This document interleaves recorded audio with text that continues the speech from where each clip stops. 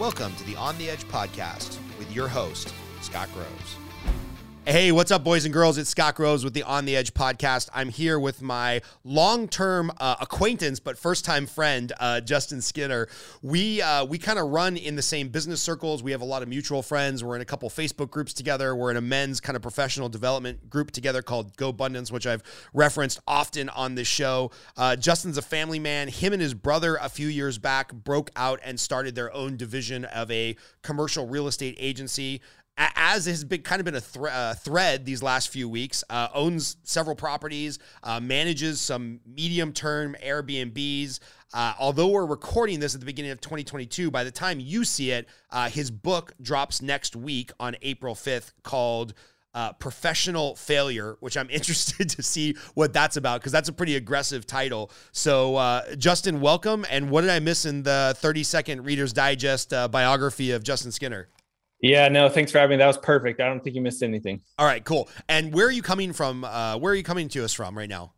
Yeah, Springfield, Missouri. I'm recording this in one of our short-term rentals or Airbnbs. We actually had Starlink at our house, and I jacked up. Which, speaking of failure, I didn't put the satellite in the right place, and so we lost signal. So I've got to fix that. So I'm not home in my office. So can you explain Starlink? All I know is Elon Musk owns it, and I know nothing else about it. But I put in my reservation for it. I'm like, I don't even know what it does, but if Elon Musk has a finger in it, I want it. So I have a reservation for Starlink, and they're like, we'll be coming to you in 6 months, but I really have no idea what it is. Yeah, to be completely honest, I probably don't know as much as I should. I just know it's internet for rural, communities. Like, obviously, if you're in the city, you don't necessarily need it because there's broadband everywhere. But we live in like country and we don't have fiber. We don't have companies won't come out there just because we're far enough out. So Starlink gives us access to high-speed internet. Nice, if you put the satellite in the right direction.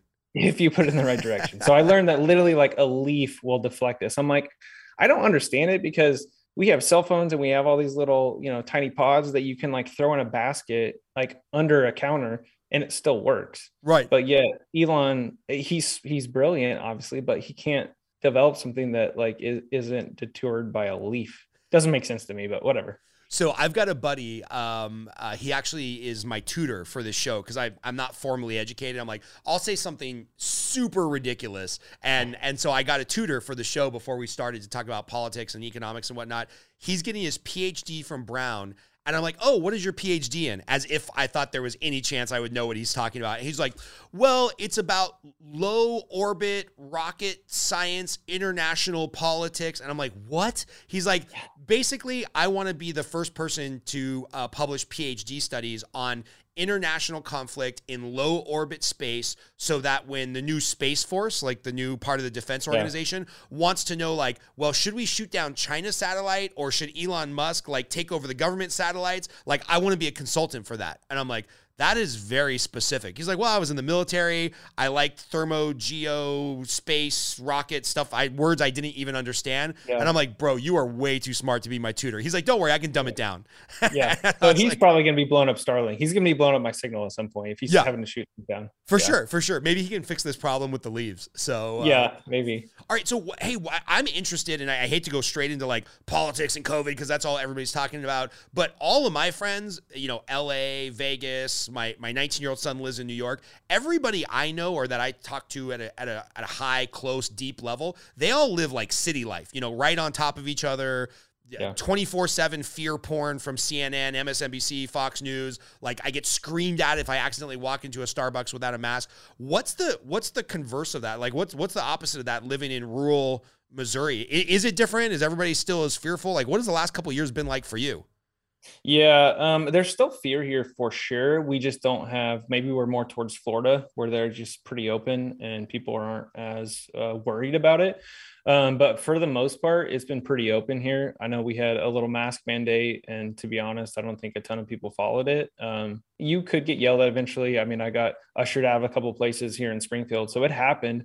But it was definitely less. I know traveling in the last 2 years, being in other cities and places, there's just like a heightened fear or a heightened anxiety when you walk in places and you're just chilling, laid back, and like, why don't you have a mask on? Or they say it in a lot, worse tone than that. Right. But for the most part, here, I would say people just don't maybe watch a ton of news, or they're shutting it off, and they're just Right. not getting that fear porn like you're saying. And there's not like hundreds of people just dropping dead in the streets in Springfield, Oh, Missouri. Oh, okay. yeah, Okay. Good yeah. to know. Which thankfully, I mean, I've had it twice. I mean, I probably should, since I don't have, I don't wear a mask anymore. My wife, we're on the same page, thankfully, but I'm pretty sure I've had it twice. To be honest, I've never been tested. Right. So I just, had a couple colds, and that felt they hit a little harder. And so who knows? But I know almost everyone I know has had it. But Yeah. again, there aren't just bodies piling in the street. So. Cool. I'm glad to hear that. And I wish more Yeah. people would focus on the positive. Like, thank God this doesn't negatively affect children. And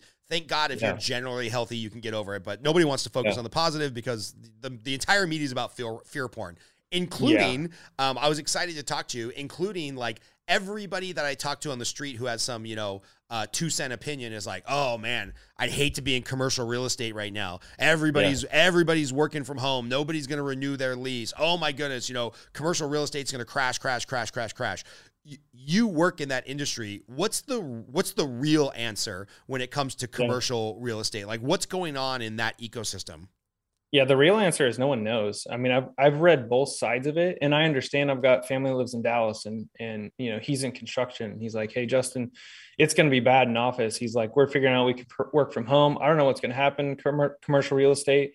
But then I've read the other side too, where it's almost like we're going to need more space now, because people want more. Instead of being in a 140 square foot cubicle or smaller, well, now people want to be in a 500 to 600 square foot. So technically, that office space, you're going to need more. So even though there's maybe less people, you're going to have more space to rent, and more is going to get leased up. So I don't know.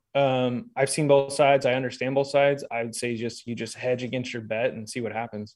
Interesting. And you've got an interesting story where you and your brother kind of got some mentorship. You were working under kind of a national commercial brokerage real estate firm, and then you decided to branch out on your own and start your own thing.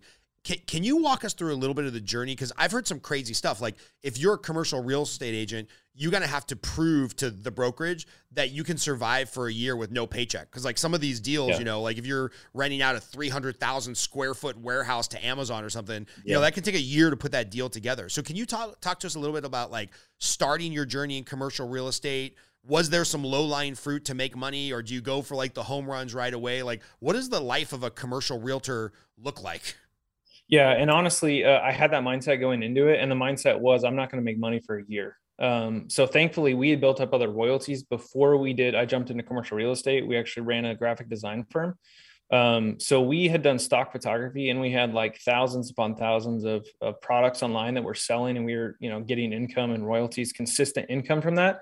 So what it allowed us to do is like, okay, we could take 2 years, not make any money from commercial real estate, really focus on it, and then go from there. Nice. So I'd say, and I told my brother that same thing. He was a CPA, an accountant. Actually, he audited, traveled the country. And I said, hey, just quit. I know you're getting burned out. Come with me. Don't expect to make any money for a while, and then you'll be fine. So kind of that mindset helps a lot, because then you can focus on bigger deals, and you're not chasing, these tiny things here and there. Or anytime's like, hey, I'll give you money. You could say no to bad opportunities, yes to good opportunities.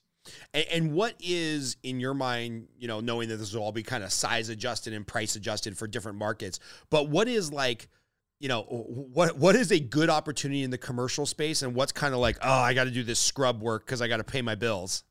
Yeah. I mean, leases aren't the most fun in commercial real estate, to be honest. Like, they don't pay a ton.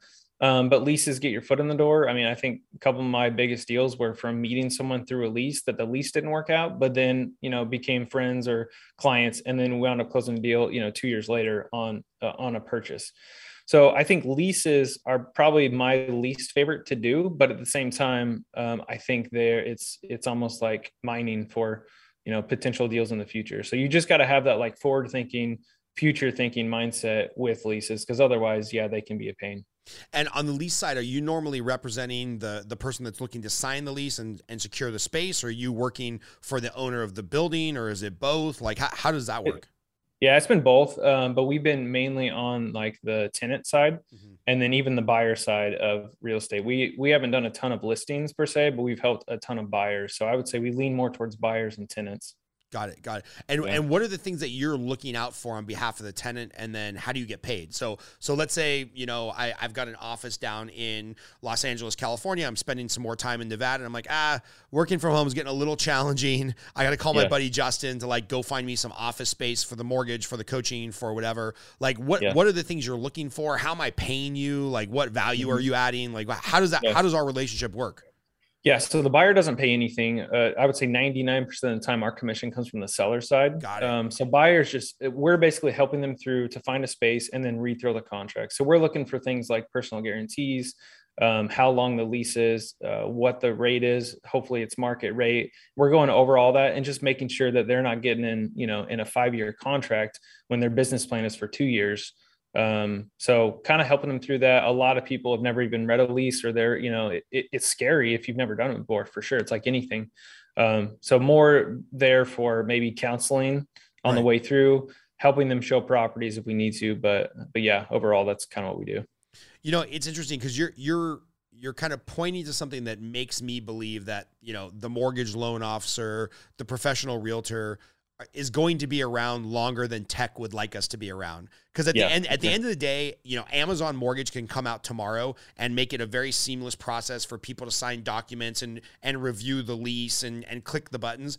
But if I don't know what I'm looking at and I'm signing something for 3 years or 5 years or on a mortgage 30 years, like I need a little bit of that human, or most people need a little bit of that human touch to like explain to them what they're getting into. Right. And so, for sure, how much of your job is like actual logistics, understanding contracts and real estate, and how much of it is like being the psychologist to your client?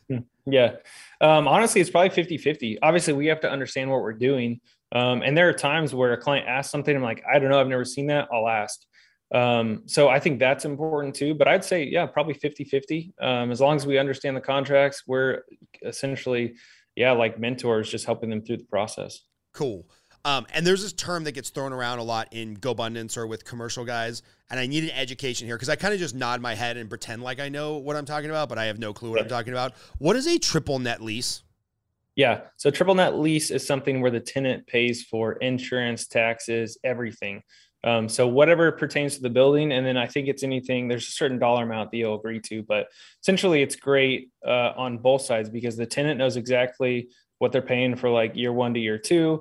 And then the owner gets consistent income. So they don't have to worry about the roof, or sometimes it depends on the contract. They'll worry about the roof and the outside. The tenant is responsible for everything inside. So they're doing tenant improvements, all that. But again, the seller or the owner of the building just gets consistent. And honestly, some of these like Dollar,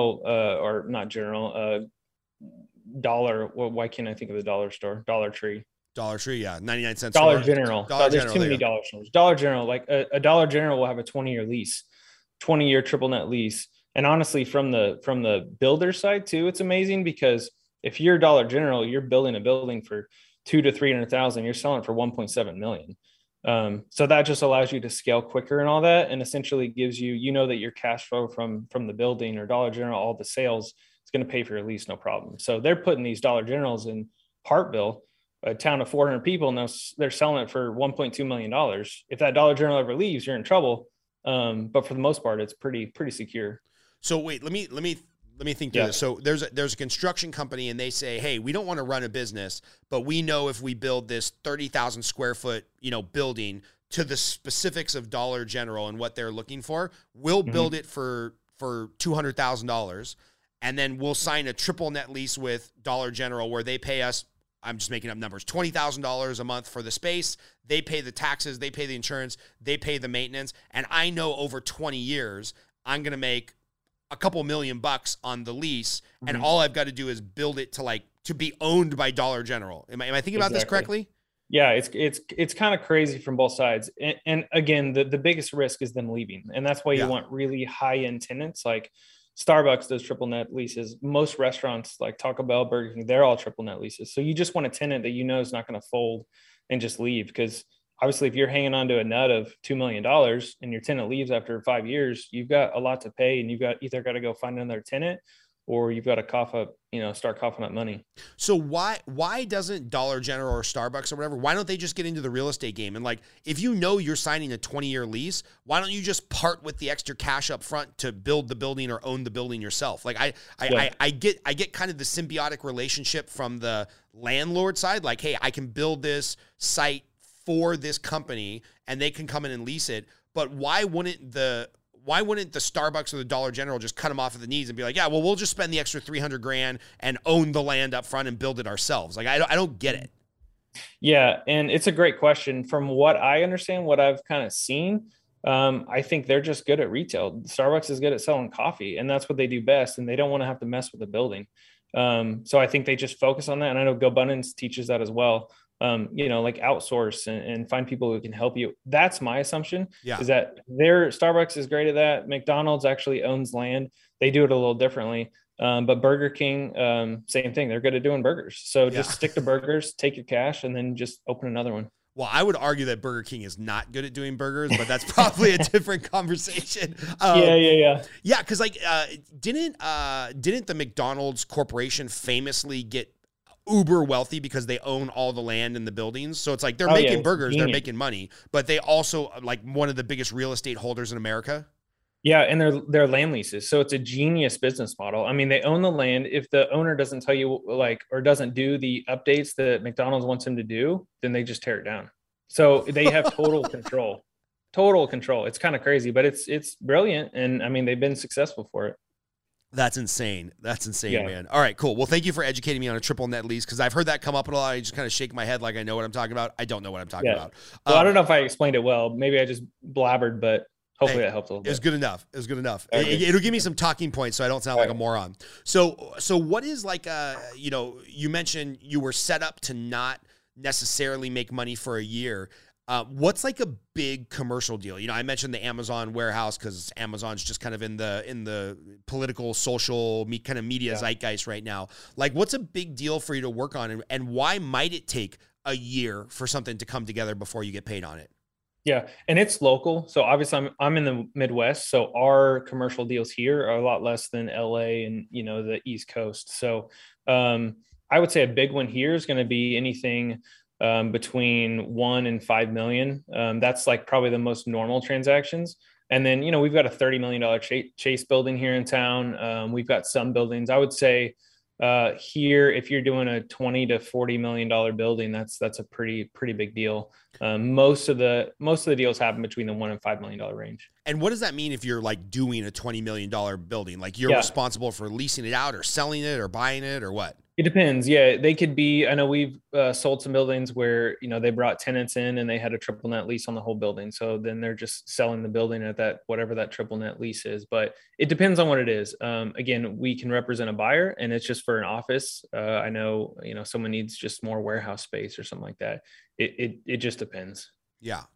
And I'm interested because I work on obviously the residential real estate side of things. And I'm constantly counseling clients on, the house is listed at $899, but if you really love it, you can go to $950, and here's how it might work. And it's very emotional, and it's the place the person's going to live. But I imagine if you're this $30 million Chase building, everything's rented out, you have a triple net lease, what the long-term like cost and income is of the building. Cause like, water and power is going to be water and power. This person signed their lease. You're getting X amount of dollars per square foot.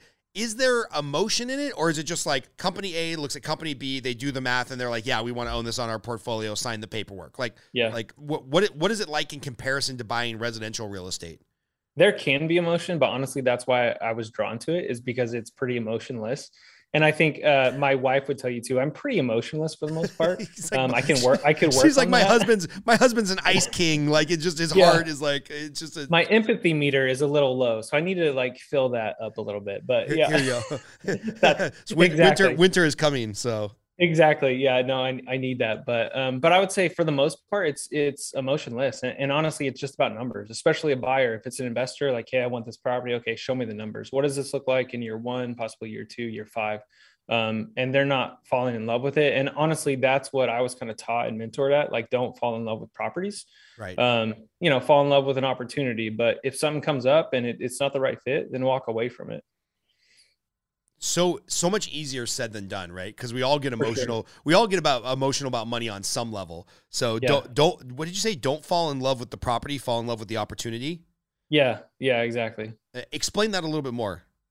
Yeah, I think the property, I mean, with residential real estate, if there's men or women involved, they can walk into a place, hey, this is what I dreamed of, this is what I own. And then it gets emotional. And then it's like, okay, well, the offer's at 600,000, let's give 800,000 because we don't care. We're going to pay whatever it takes because we love it. Yeah. I think with commercial real estate and investing, you can love a property, you can love a location, but if something comes up and, the pipes are bad, or it doesn't feel right, even if it's just a gut feeling, there's nothing that says you have to keep it or move forward with it. I think I've been taught there's always opportunity. It's just a matter of saying yes or no. So if you say no to an opportunity, there's going to be another one. It's maybe it's the go abundance or abundance mindset. I just don't ever want to get stuck in a deal just because I feel like it's right. Yeah. Or like you have to make a deal happen or something to that Exactly. effect. Yeah, exactly. And all right. So if we know there's lack of emotion, if we know it's kind of just numbers and this is how it is, why then can it take months or years to bring together a commercial transaction? Like you were mentioning that $30 million Chase building. It's like, okay, I get it. Yeah. It's a lot of money, but it's like, here's the numbers. Here's no emotion. You have a willing buyer and seller. There's full disclosure on the table. Like, why doesn't that close in 7 days? Yeah. And that's different. So a Chase building would actually it could close in 30 to 60 days, but you're looking at foundations, you're looking at, going through a checklist of items, but the reverse side is like land, like commercial land could take honestly 12 months to close. So you're looking through zoning, you're making sure, sewage is in place, utilities, water, all that. And then you're also having to go through zoning periods and like rezone land. So that's where those deals can take longer. With, residential, you can close something quick or cash or who knows. But I would say land probably takes the longest out of any commercial asset to close. Got it. And obviously if I'm going to go rent a small building or an office space, that's just like, I'm giving a personal guarantee, or my parent company is signing on it, and there's a monthly expenditure of costs and they're collecting their rent. If somebody's buying a $30 million building and it's probably not somebody, it's probably one company buying it from another company. What do like financing terms look like? Like, are you getting a loan with 20% down? Are you getting a 30-year fix? Like, what are some of the financing terms if you're looking to like buy a commercial building? Honestly, I don't know what Chase's financial terms look like. I know when you get more money, and I know I've seen, more wealthy people here in this area that they kind of go to the bank and they tell them what they want and the bank gives them money. So I don't know what it looks like. I've seen people get as low as, like 0.5% interest or no interest on big loans. That's just because the bank wants to, take their 100 million and then loan it out. Yeah. So I think it's a game, especially above, 10, 15 million. There's a lot of power and money, unfortunately. And, those people can go to banks and kind of create their own terms. Yeah. I remember the wealthiest client I ever did a pre-approval for. He was just a phenomenal guy. And I don't want to say too much about him because that would be violating some type of non-disclosure, but phenomenal guy. He was buying like his fourth or fifth house in Los Angeles. He had one in New York, one in Switzerland, whatever. And he got hooked up with me by the realtor, and he was going to buy, I don't know, $3 million property with like 50% down. He's like, I could buy it cash, but I want to give my son the responsibility of paying a mortgage and understanding what it's like for money to come out of his pocket. Mm-hmm. And I'm like, dude, I can't even get a Subway sandwich out of my dad, and this guy's getting like $1.5 million down. So anyway, we did the pre-approval. We got him to the property, and then he called me. He's like, hey, Scott, I really hate to do this, man. I feel like a jerk, but I was talking to my financial advisor over at HSBC, and he's like, hey, man, you have so much money on deposit with us. We'll do your 30-year fixed mortgage at 1.25%. Like, can you match that, Scott? Because I'd rather work with you. And at the time, rates are like 3.5%, and I'm like, hey, Mr. So-and-so, this is rich people problems, man. You've got so much money on deposit with HSBC. They just want to retain that relationship. And the last thing they want is your loan to go to Chase, and then Chase is soliciting you every month in your mortgage statement to bring your finances over here, bring your business banking account over here. I'm like, so yes, you should immediately go with HSBC. And he's the only client that has ever dumped me and then sent me something. He sent me like a $500 gift certificate to this local steakhouse, and I thought it was super cool of him. So I would have rather had the loan, but such a cool guy. It's definitely a different playing environment, for sure. And like I said, they kind of create their own rules and do what they want. Cool. So talk to me about some big business failures, because obviously you've had some if you wrote a book called Professional Failure. Yeah. Yeah. So it's funny. I told my mom the title that I had like come to, I don't know, agree on. And she was like, but Justin, you're not a failure. And I was like, Mom, I know, that's the point. Like that's the fun of it, you know?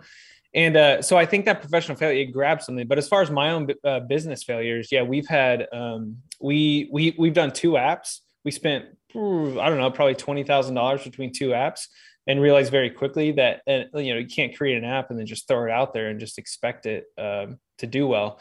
So we learned quickly through that, lost some money through that, lost some money through the stock market. I think it's just trying to make money too fast is what I've learned. And it's just a slow and steady thing. And I'm reading Morgan Housel's book, Psychology of Money right now.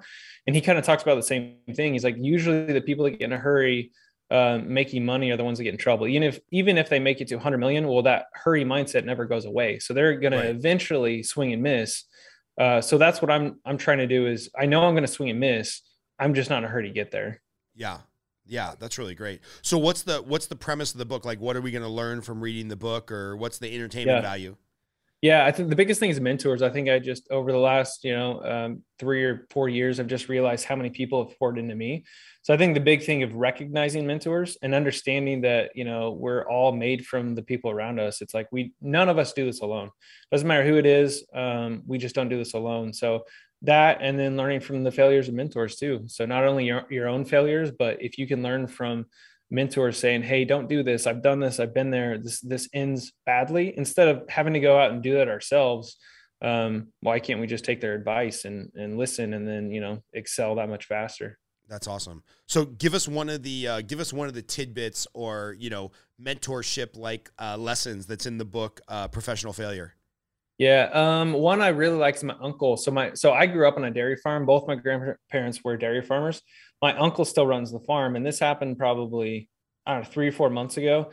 I had a big U-Haul, and like a dummy, I pulled it in my backyard, and I kind of parked it in the backyard over our sewer line.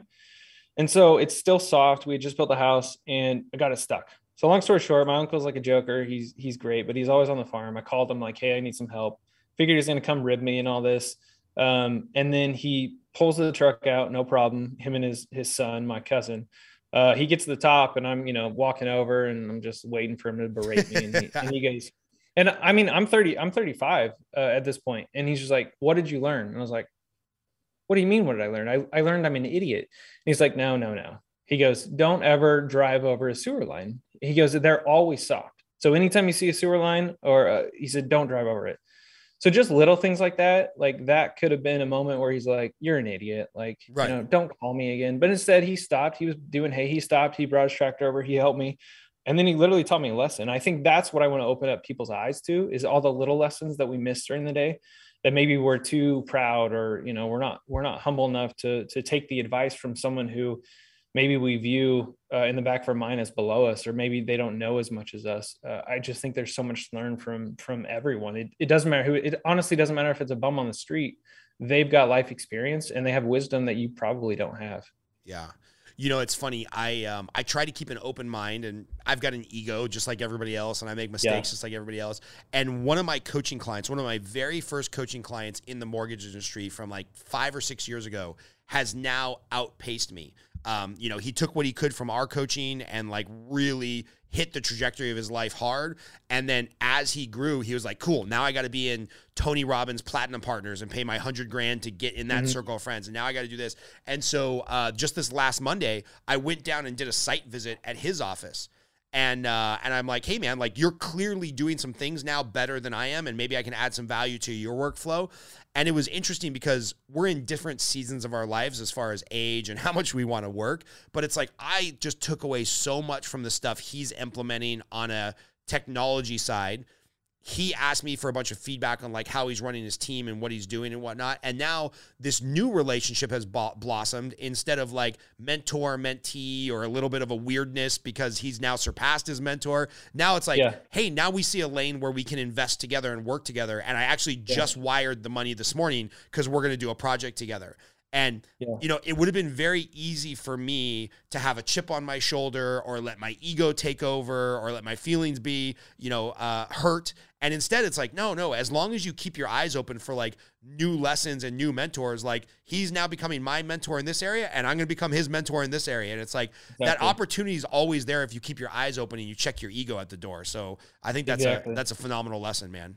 Yeah. And that's what I think. I think mentors, honestly, a great mentor creates more mentors, and he creates someone who honestly better than he is. In my mind, I think that if you can have someone that can coach someone and then they can become wiser or richer, whatever it is, the goal is, then the previous mentor, the apprentice becomes the mentor. That to me is success. Yeah. Amazing, man. So you've got some residential properties that you own, and something we were talking about before we started the show is you've kind of carved out this interesting niche where you're not like, hey, I want Airbnb in these super flashy, resort vacation areas. We're kind of doing medium-term rentals, a month to 2 months. I think you mentioned traveling nurses and things of that nature. So can you tell us a little bit about how you got into the short-term rental game and then how you found your niche of like this medium-term rental, not a 1-year lease at the lowest possible price, but also not trying to get $400 a night in, Palm Springs or $4,000 a night at Palm Springs during Coachella. Yeah, exactly. Yeah. So we kind of stumbled upon Airbnb, to be honest. We were in our design studio and we were leasing a space. The owner came to us and said, "Hey, do you want to buy the building? I'm getting ready to sell it." Long story short, we knew the guy next door wanted it because he owned both buildings on both sides of us. So we just said, yes, we'll figure it out. Let's buy it. Otherwise we're going to get kicked out. So we bought it. There's 3 apartments above the space. We wound up, all 3 of them were leased when we had it. So as soon as we bought it, our mortgage was covered, taxes, everything. So it was perfect for us. Long story short, one of our tenants wound up needing to be evicted. So we evicted them. And then we stumbled upon Airbnb from someone else on the street. So we decided to give it a shot. And I think month 1, we had been getting like $650 rent. And month 1, we did like $1,400 just in Airbnb rentals. And we thought, hey, we may be on to something. And I think our next month we got like a $5,000 booking from a traveling nurse. And we kind of just picked our brain and asked and started asking around. And she just said there weren't options because you have to sign a 6-month lease or longer here in town. And they're only in town for like 13 weeks. So they just need something furnished. They can get in, get out. So as we kind of kept that in the back of our minds, we bought another or switched another apartment into an Airbnb, and then again did nightly rentals. And then we started trying to figure out the monthly rental. So all that to say, now we've come to speed. I think we've got 3 nightly rentals still, and the rest are all pretty much monthly. It's less maintenance, it's less cleaning and hassle, a little bit more freedom for us. And it's a win for the nurses and traveling business people as well. Yeah. And you're not getting the party animals that are just coming through town for 1 night, 2 nights, a bachelor party, a friend's 25th birthday or whatever. This is I'm guessing the month-long tenants are a little bit more of a professional crowd. Yeah, exactly. And we don't want the parties, and we have a strict no party policy. We've had one traveling kid come through. We learned our lesson. He partied and just trashed a place. So we learned quickly, we don't want that. I mean, we want professionals. We want people that are going to take care of it. My wife's the secret in all this. I mean, she designs everything and furnishes them. So she puts a lot of time and energy into it. And so we just want people that respect that. Yeah. And how long have you been in this game? Like, how long ago did you stumble across your first rental, and where are you at now? Yeah, I think it was probably 5 or 6 years ago when we bought the building. I don't know exactly, but about that time. And then actually our royalties and some of our design business, it was going so well, we had profits. So we started buying real estate with the profits. And then we kind of fell in love with real estate. And now we've pretty much made a full shift into real estate and just do, little tiny projects on the side for ourselves if we want to. Nice. And what is that? What has that created for you, like going into real estate, the Airbnb, the profitability, like what has that created as far as either freedom or income or wealth? Yeah. Like, what does that look like? Yeah, no, it's created an ultimate freedom, honestly. It allows us to go. We've talked about it for years. We've got friends in Dallas that do this, but they take a sabbatical every year. So we talked about it for a long time. Let's do it. But when you're forced to take your time to make money, it's tough to take a month off, even though you may have stuff in the bank. It's just tough to realize that and see, okay, I'm not making money today. But with real estate, it's more passive. And we've kind of made it more passive, where we're actually going to take our first sabbatical this year. and just take a month off from work and kind of reset and hopefully do that going forward. Where's the sabbatical at? Is this going to be a staycation, or are you guys going to like Costa Rica or Oh, something? it's going to be a mix. We won't do Costa Rica. I think we're going to go to Charleston at some point. We've talked about going there for a while, and then, probably somewhere in Florida. We haven't decided yet, but it'll probably be 2 weeks here, 2 weeks there. I love Charleston. My wife and I went there for like a little mini honeymoon after we got married. And it's like the family friendly New Orleans, like same. Really? Yeah, it's so great. I mean, there's just great eating and drinking on every corner. It's the same festive attitude without 2,000 people pissing in the street and throwing up on you. So it's like Charleston's one of my favorite cities. I really, really love it down there. Good. That's good to hear. We're excited. We've heard good things about it. So we've never been there, but we've never been to New Orleans either. So we'll just get hooked on Charleston and just skip New Orleans. Yeah. New Orleans, unless you really like smoking cigars in bars, which I do. New Orleans could be like a hard pass. I went there for Jazz Fest. I'm actually really thankful. We went to Jazz Fest the year before this COVID craziness kicked off, and so we got to really enjoy that. It was cool, like good music, lots of oysters. You can smoke cigars anywhere. It was pretty awesome. But then you kind of walk around the streets at night and you're like, oh, this is pretty seedy and pretty gross. I prefer Charleston. I'm not a cigar or oysters guy, so it'll be probably a big hard pass for me. Perfect. Charleston has plenty of good food, and I don't think they have any dairy cows, but they got good stuff out there. Hey, couple questions to close up here. Like, obviously, like we talked about rural Missouri, it's been a little bit business as normal the last couple years. But anything you're looking forward to getting back to this kind of 2022, or anything on the horizon for you professionally or personally that you're really excited about, other than the month sabbatical, which sounds awesome? So obviously the book's going to be fun. We've thrown around the idea of starting a podcast to coincide with the book launch. So I think we're going to do that. And then we're opening one more Airbnb. It's a geometric dome. Oh, I nice. think it's a pretty cool place. So we're going to do that. Once we do that, we actually had a conversation this morning. I had a thought last night as I'm reading through the Psychology of Money, kind of talks about enough and all this. And I thought, maybe we shouldn't buy any more properties this year and just take a year to just reorganize, recoup, and, part of the sabbatical mindset. So I thought about that. And then this morning, my wife and I went to coffee and she said, hey, I was thinking maybe we shouldn't buy another property this year. And I said, done. Like I had the same thought. So we're on the same page. So I said, unless there's a deal that is just like $1 million deal and we can get it for $100,000, right? We will think about that. But otherwise, I think we're just going to hopefully kind of recoup and get better systems in place, and then, see where the book and podcast take us and travel some. Yeah, it's funny. I know in the mortgage business, just because that's what I'm most familiar with, we're constantly ebbing and flowing in these seasons of like, lead acquisition, grind, new realtor relationships, grow the database. And then you get to a point where it's like, all right, well, I don't need to grind for this next 6 months on new client acquisition. I really just need to figure out how to retain who I have and convert what I already have and nurture my database. And there's probably a ton of business on the table that I left on the table because I was grinding so hard to just keep reinventing the wheel, every day, every month. So I'm a big fan of those like seasons of life of like grind, acquire, and then kind of like recoup, which I'm a big fan of. Yeah. And I kind of talk about in the book too. It's like success has, like peaks and plateaus. It's like, you cannot constantly go up, up, up. Otherwise you're going to wear yourself out. So I think plateaus are a gift, and plateaus are something we should take advantage of. It doesn't mean we're not growing. It doesn't mean that we're not pushing like we should, but I think plateaus are part of the journey. So this may be a plateau year where we just reorganize, catch our breath, and then go from there. Nice, man. Second to last question. What's the question I forgot to ask? And this can be personally, professionally, politically, like just interesting tidbit about Justin. He's an undefeated MMA fighter or something. I don't know.